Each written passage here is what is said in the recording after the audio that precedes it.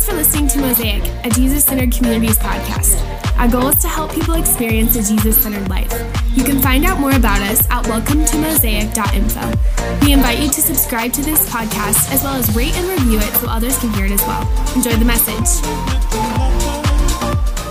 Morning. Hey, you guys can you hear the kids, or is that just me? You can hear them. Hey, do not be distracted or dismayed by that sound. That is the sound of the future. That is the sound of a next generation being excited to be at church, being excited about Jesus. And so when you hear that, don't be in the back like, distracting. I promise you what's happening up there is so much more important than what's happening in this room, okay? So be encouraged when you hear those kids shouting for Jesus. That's a beautiful thing. Okay, here we go. Good stuff in, good stuff out. Bad stuff in, bad stuff out. Okay, such a simple concept, right? Such a basic and uncomplicated and straightforward concept, yet so very rarely actually adopted and employed. The Apostle Paul, he talks about this very idea in the final chapter of the book of Philippians, chapter 4, that we're going to wrap up with today. So today we're going to put a bow on this Joyful Expectation series, but before we do that, let's pray. Would you pray with me? Holy Spirit, we just, first, thank you for that sound. Thank you for those kids that are up there. Thank you for the families that you are bringing here, who are centering their homes on you. Lord, we pray good things for those children. Would you reveal yourself to those kids in these moments where they're up there learning about your word, but also in the homes where moms and dads are discipling their own kids. We thank you for this day. We thank you for a new day of life, of breath. Every day is a gift from you, so we rejoice in that. We know that there are, in this same moment, there are other Christ-honoring churches meeting right now, opening your word, worshiping you. And so we want to lift up our brothers and our sisters at one church in particular, Foothills Bible Church, as they meet in this same moment. We ask that as they open the scripture, you would reveal new things to them. We ask that you would help them be fruitful in their efforts to reach this community. We pray the same thing for ourselves. Would you be in this moment as we read your scripture and we talk about it, prepare our hearts to engage with your word. I very humbly pray and ask that you would allow my words to be of value, allow them to be true. And of course, we thank you for your work on the cross. And we pray this in Jesus' name. Amen. All right, so if you've been with us for the last 3 weeks or so, you know that we have been making our way through the book of Philippians. There's 4 chapters in that book, so 1 chapter a week for a 4-week series works out perfect, right? And if you go back and watch this, or if you were with us, you'll know that last week we discussed chapter 3. Ben shared this idea that full transformation for the Christian, it is only possible when we fully reorient our lives on Jesus. The other way of saying that is when we fully center our lives on Jesus. Ben talked about the grace of God. He talked about how there is nothing we can do to move this needle of God's love. We can't make him love us more. We can't make him love us less. God's love is simply, it is what it is. Which brings us to chapter 4, which actually should be preached in 2 sermons. The reason for that is because we see kind of an abrupt change in thought and command from Paul. We see these 2 sections that are kind of unrelated to one another as I see it. But since we do not have another week, we will have to cover it all today. So you, my friends, are getting a 2-for-1 special on your sermons this morning. So I appreciate the courtesy laugh, but I know there was kind of a collective sigh there. But really, if I'm known for anything, I think it's my brevity. So I think we can pull this off, okay? So we're going to break today into 2 parts, verses 1 through 9, and then we'll talk about that, mini sermon number 1, and then verses 10 through 20, and that will be mini sermon number 2. So if you have your Bible, you can follow along. There is so much content that we're going to cover today, so I created some sermon resource notes. Those are out in the lobby. I encourage you to grab those. All the takeaways that we're going to be talking about today are found on those notes. So really, you could take a nap right now and then just grab these notes on the way out, and you would be okay. I'm kidding. That would hurt my feelings. Okay, so here we go, starting in verse 1. Therefore, my dear brothers and sisters, stay true to the Lord. I love you, and I long to see you, dear friends, for you are my joy and the crown I receive for my work. Now I appeal to Euodia and Syntyche. Please, because you belong to the Lord, settle your disagreement. And I ask you, my true partner, to help these 2 women, for they worked hard with me in telling the good news. They worked along with Clement and the rest of my co-workers whose names are written in the book of life. Always be full of joy in the Lord. I say it again, rejoice. Let everyone see that you are considerate in all you do. Remember, the Lord is coming soon. Don't worry about anything, but instead pray about everything. Tell God what you need and thank Him for all that He has done. Then you will experience God's peace, which exceeds anything that we can understand. His peace will guard your hearts and your minds as you live in Christ Jesus. And now, dear brothers and sisters, one final thing. Fix your thoughts on what is true and honorable and right and pure and lovely and admirable. Think about things that are excellent and worthy of praise. Keep putting into practice all that you have learned and received from me, everything you heard from me and saw me doing. Then the God of peace will be with you. Paul, as he often did, would end his letters with the brass tacks, the practical things that you can or you should be doing either as an individual or as a church. And this is no different. Paul gives us some real-world, hands-on, practical ways to express our affection for our Savior while holding on to this eternal mindset, but an eternal mindset that is still informing obedience now and in the present. And so there are really 5 worthwhile takeaways, as I see it, from these first 9 verses. 5 encouragements that Paul is giving to the individual or to the church as a whole. And so we're going to fly through those, and they'll be on your screen. So takeaway number 1, be of the same mind. Verse 2 says, please, because you belong to the Lord, settle your disagreement.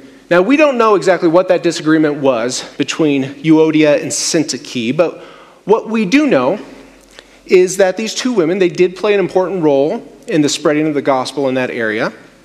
We know that they were both devoted followers of Jesus. We know that Paul personally cared for these 2 women because Paul would never rebuke people by name in any of his letters unless he had a personal relationship with them. And the last thing that we know about these two women is their disagreement. It was a big enough deal that it made its way back to Paul in some form or another. It was probably Epaphroditus who mentioned it to him when he visited Paul in jail.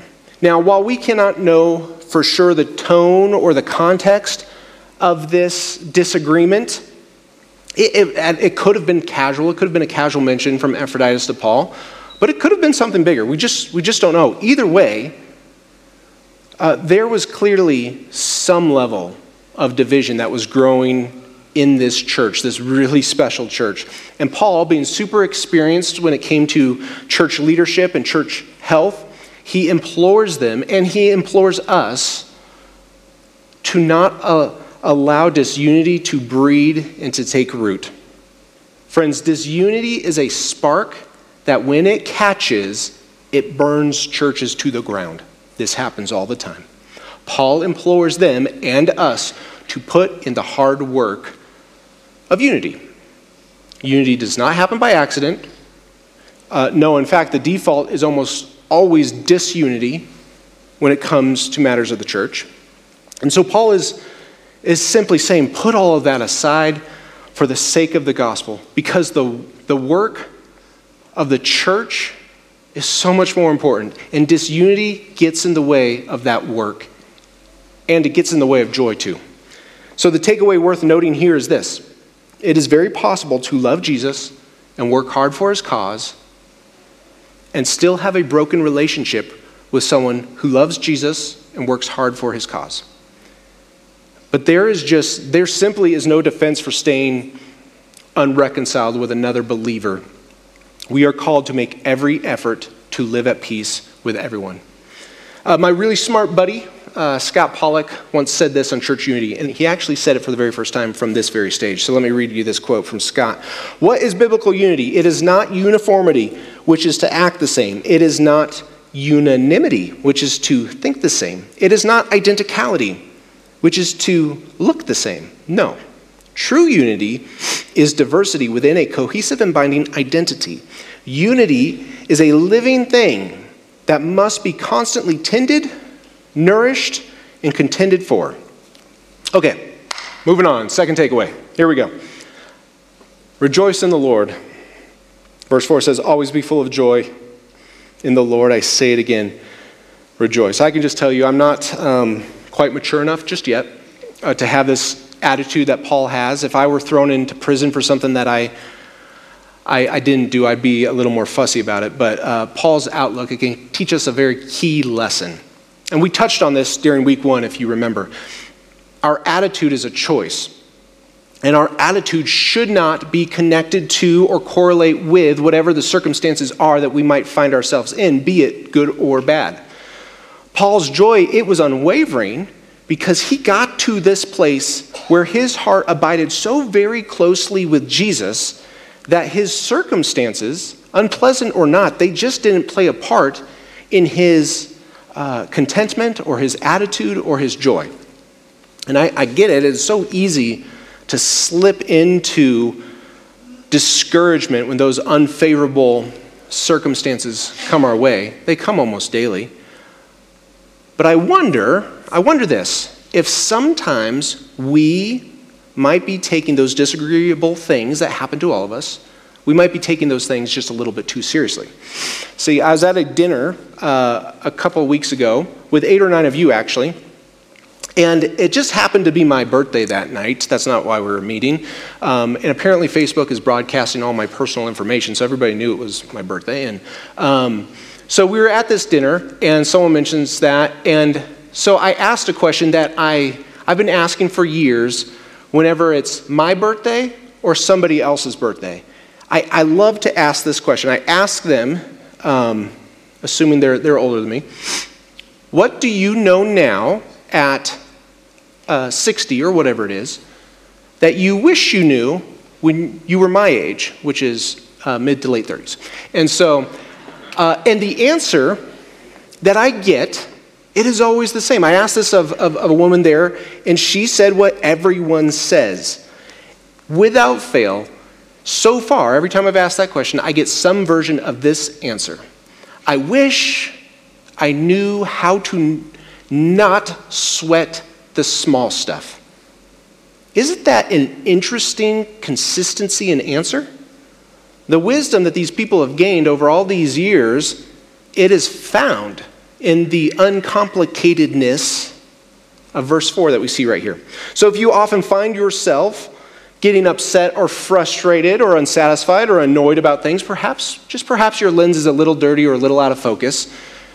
This happens to me whenever I get out of alignment with the Holy Spirit.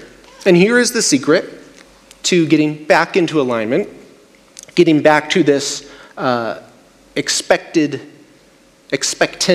joy mindset. The secret is this: gratitude.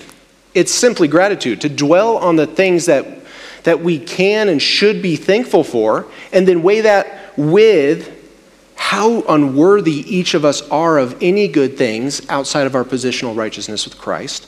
And then, when you do that, and genuine gratitude starts flowing back into your life, I promise you, joy is always close behind. Paul figured that out. He figured out that secret, and he's given it to us here. Okay, we got to move on. Third takeaway. Be gentle. Verse 5 says, let everyone see that you are considerate in all you do. Remember, the Lord is coming soon.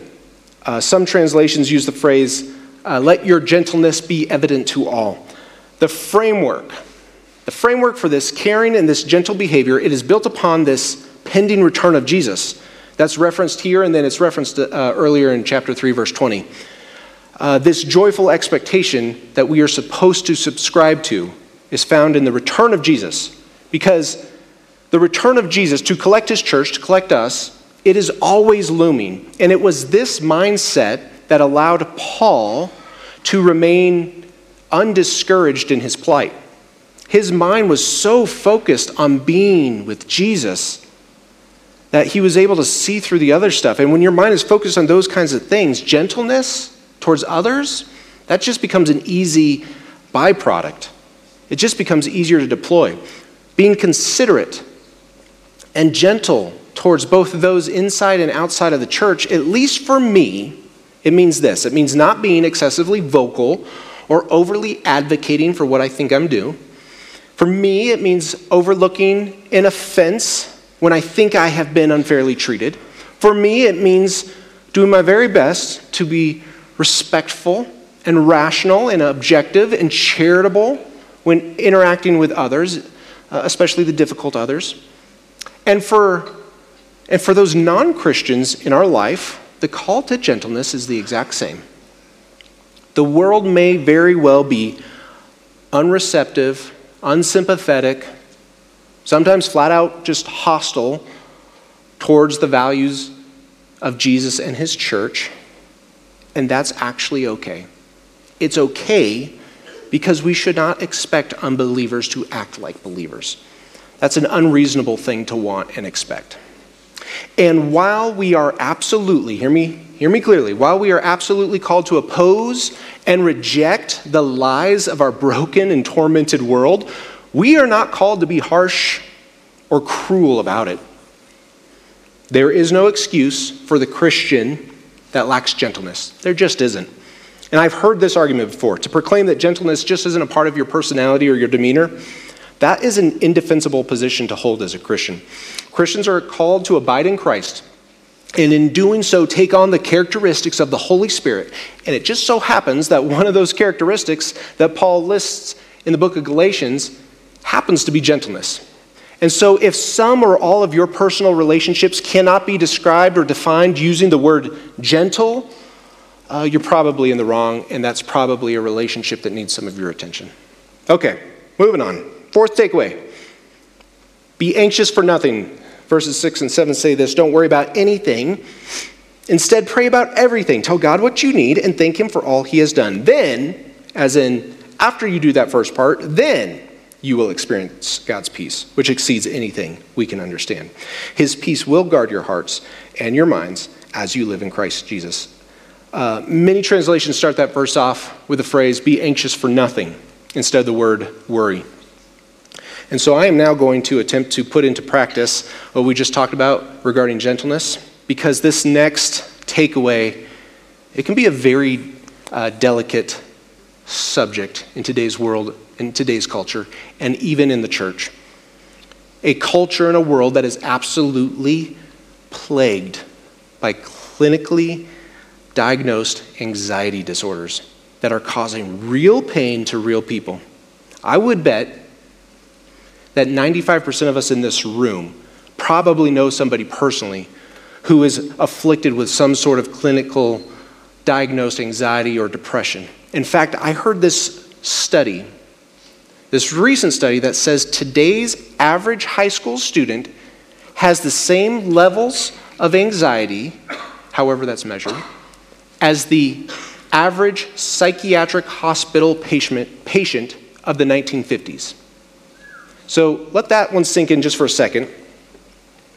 And so assuming that is true, our world, it needs an answer for anxiety.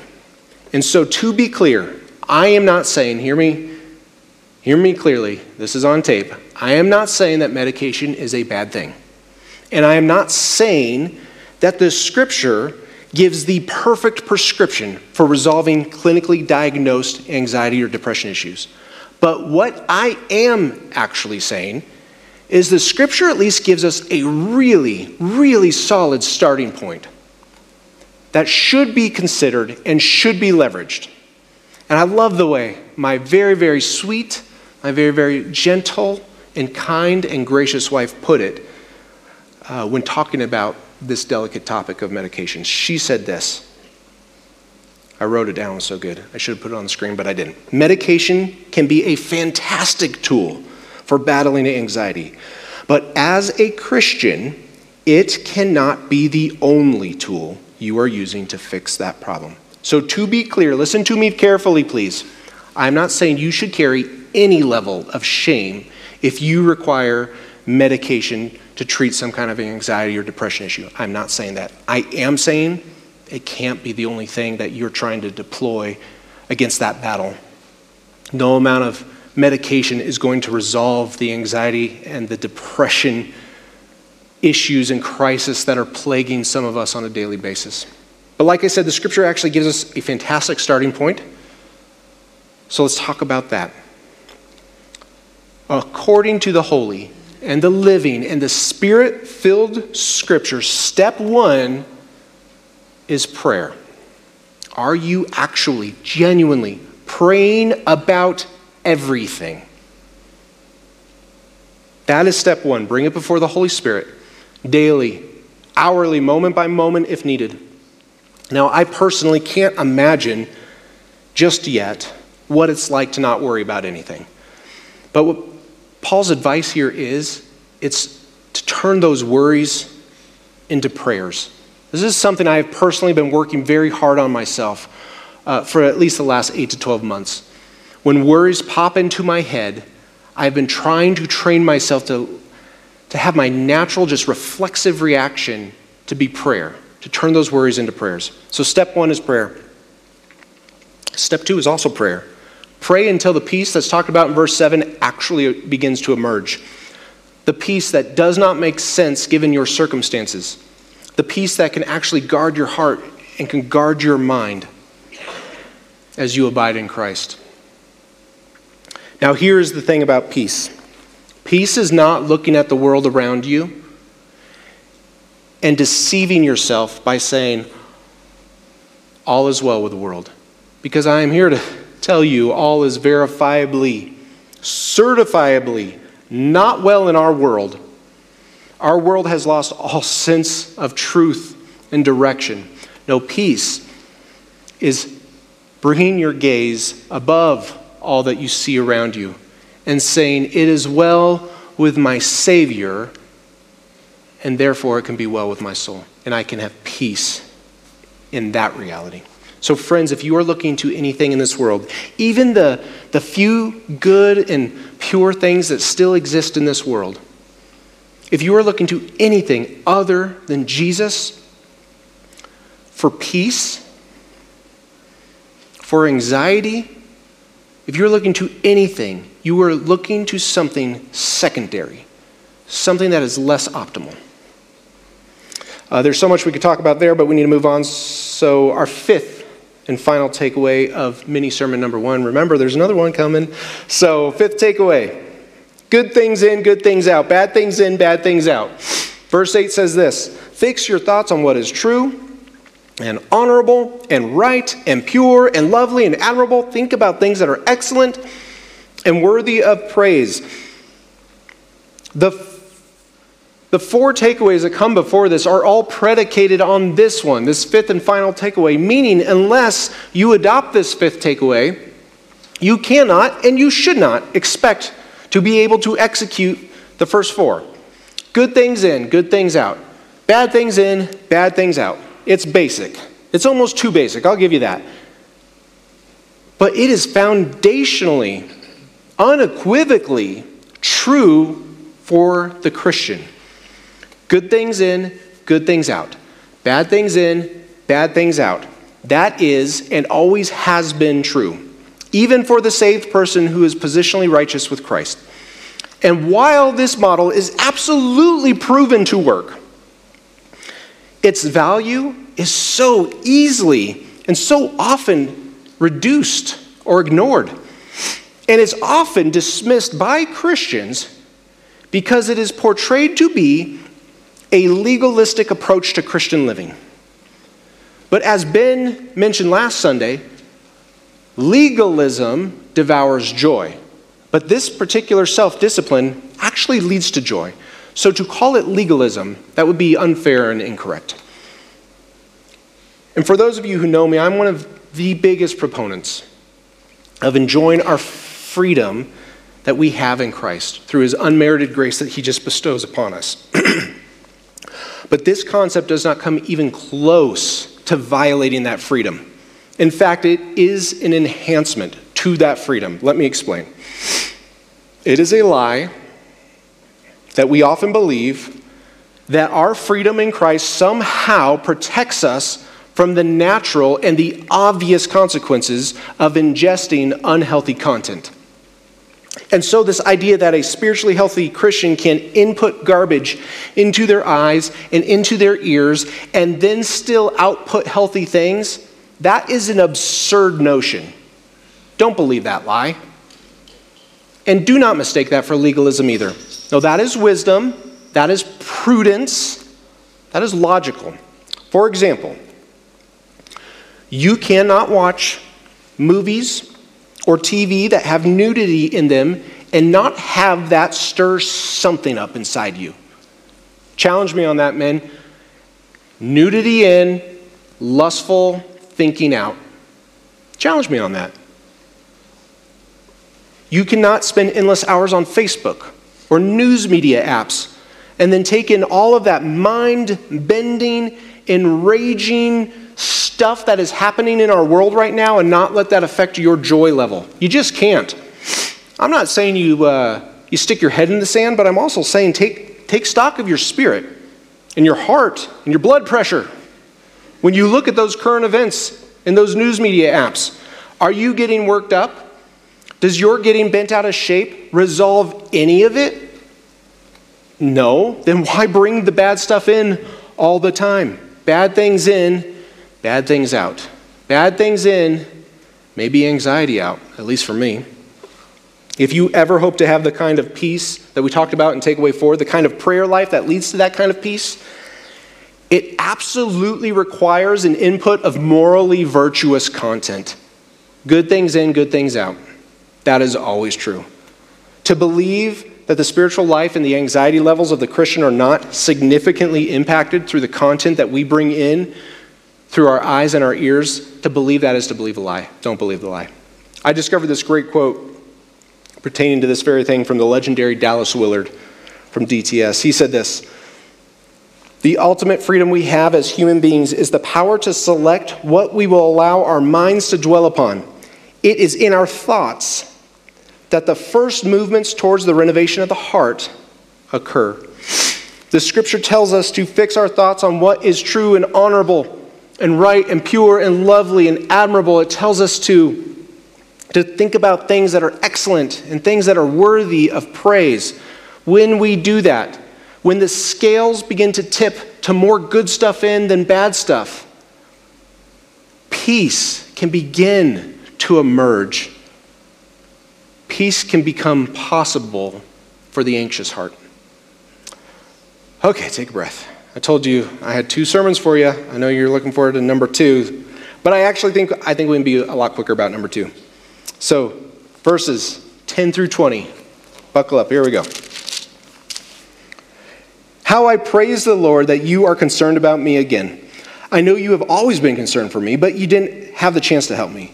Not that I was ever in need for help, for I have learned how to be content with whatever I have.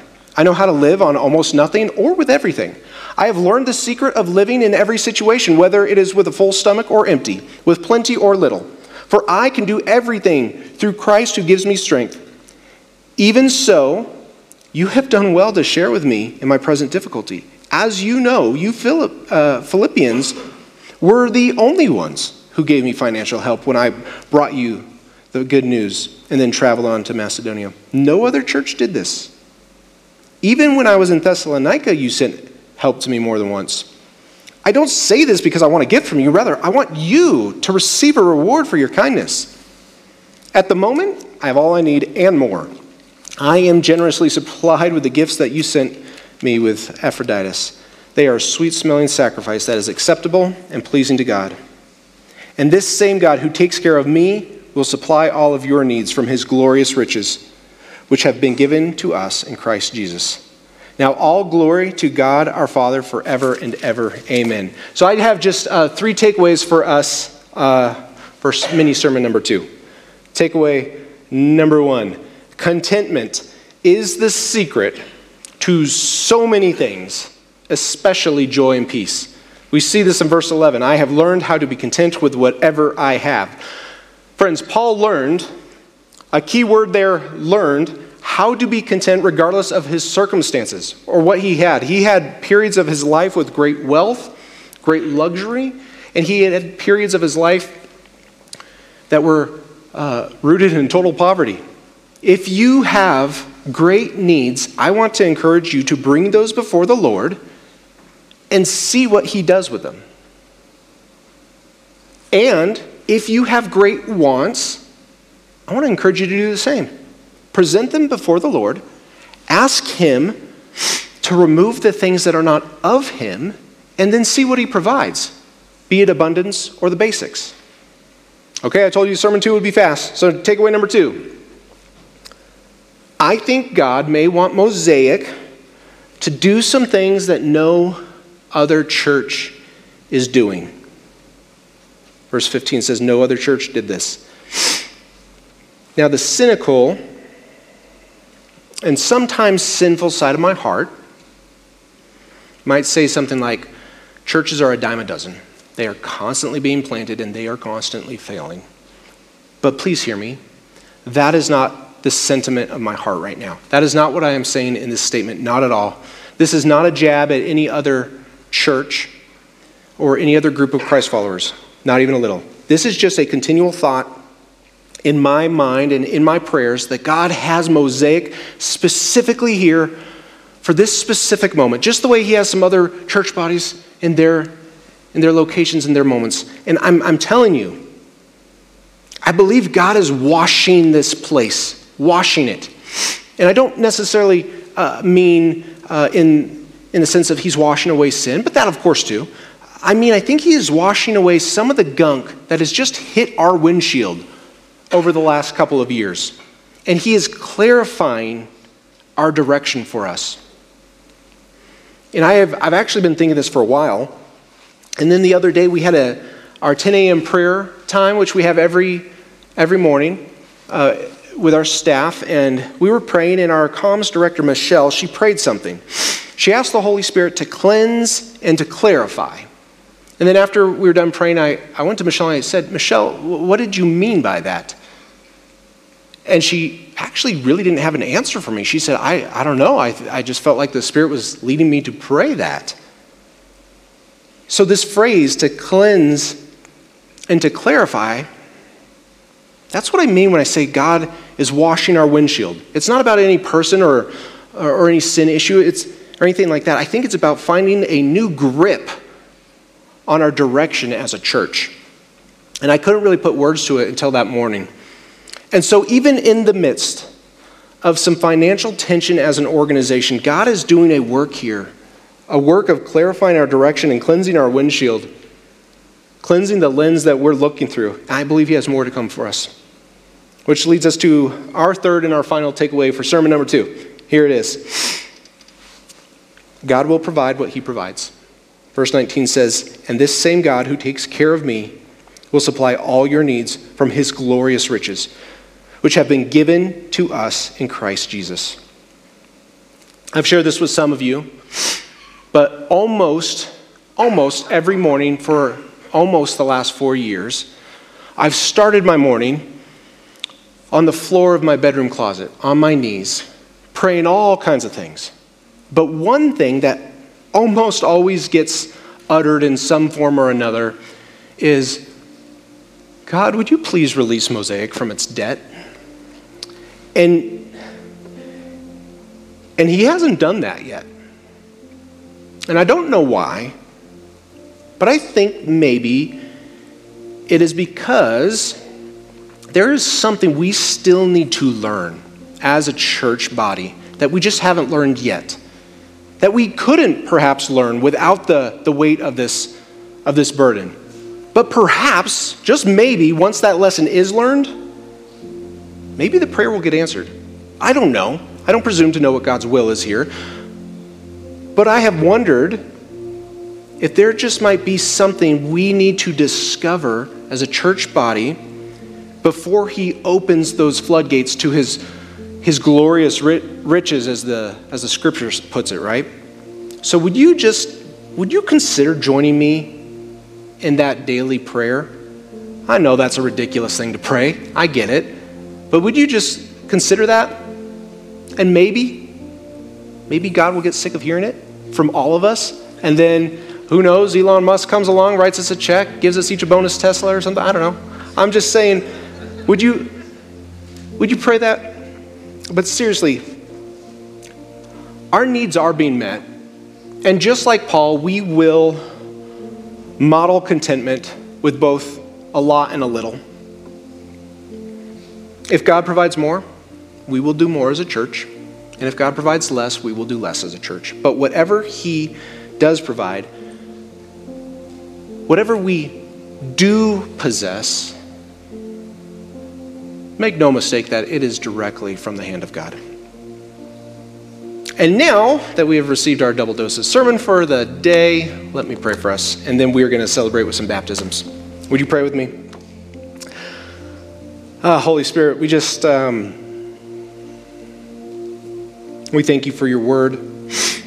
We thank you for all the beautiful things that can be pulled from it. Would you give us wisdom to see the value or the lack of value in the things that we are taking in? Would you help us employ great wisdom that guards our hearts and guards our minds? Would you wash? Would you cleanse and clarify the things we are chasing as individuals and the things we are chasing as a church? And would you provide for us and keep providing for us along the way? Help us find great joy and great contentment in whatever it is that you do choose to provide for us. We thank you so much for our Savior. And we pray in his name. Amen. Thanks for listening to this week's message. You can find us on Facebook, Instagram, and Twitter. We invite you to connect with us. If you'd like to give to this ministry, you can do so at welcometomosaic.com/give. Have a great week.